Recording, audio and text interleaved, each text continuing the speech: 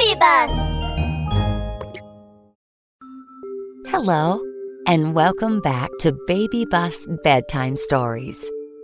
Kids, what did you do to brighten your day? All right, let's lie down, tuck in, make ourselves comfortable, and prepare for today's story. It's another fantastic story written just for you.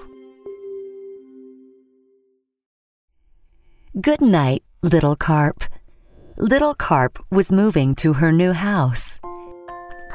I'm so tired. Let me take a good rest tonight and say hello to my new neighbors tomorrow. Little Carp leaned on the big stone and dozed off with her eyes wide open. A little frog with a bulging belly hopped over. Hi, Little Carp. I am your neighbor, Little Frog. Little Carp? Little Carp? Little Carp was woken by Little Frog's greeting.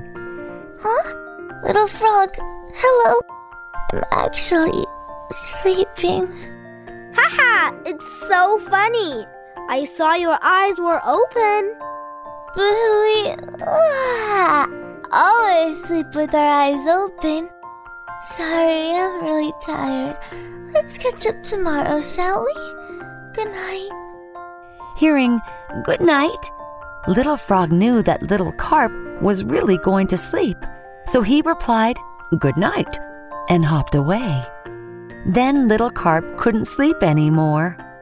Other animals kept passing by and saying hi. Seeing Little Carp with her eyes wide open, none of them knew she was actually sleeping.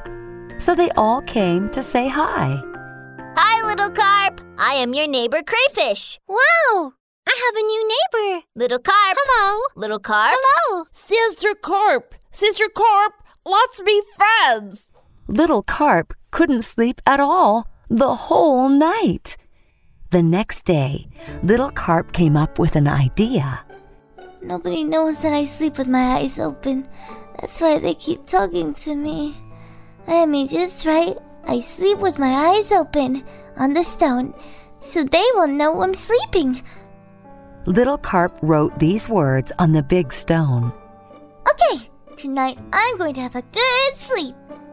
Little Carp was very satisfied with her idea. Then again, she leaned on the big stone and dozed off with her eyes wide open. Click, click, Little Crab came over. She was just about to say hello to Little Carp when the words on the stone appeared in front of her. Wow, that's amazing. Little Carp sleeps with her eyes open. Is that true? Little Crab was curious, so she asked Little Carp, Little Carp, are you sleeping now? Little Carp was woken by Little Crab's question. From her dream, her sweet dream. I was sleeping just now. Now I'm awake. Oh, I'm so sorry. I was just wondering whether you were sleeping or not. Sorry, I won't disturb you anymore. Good night. Click, click, Little Crab walked away. Like the previous night, Little Carp couldn't sleep anymore.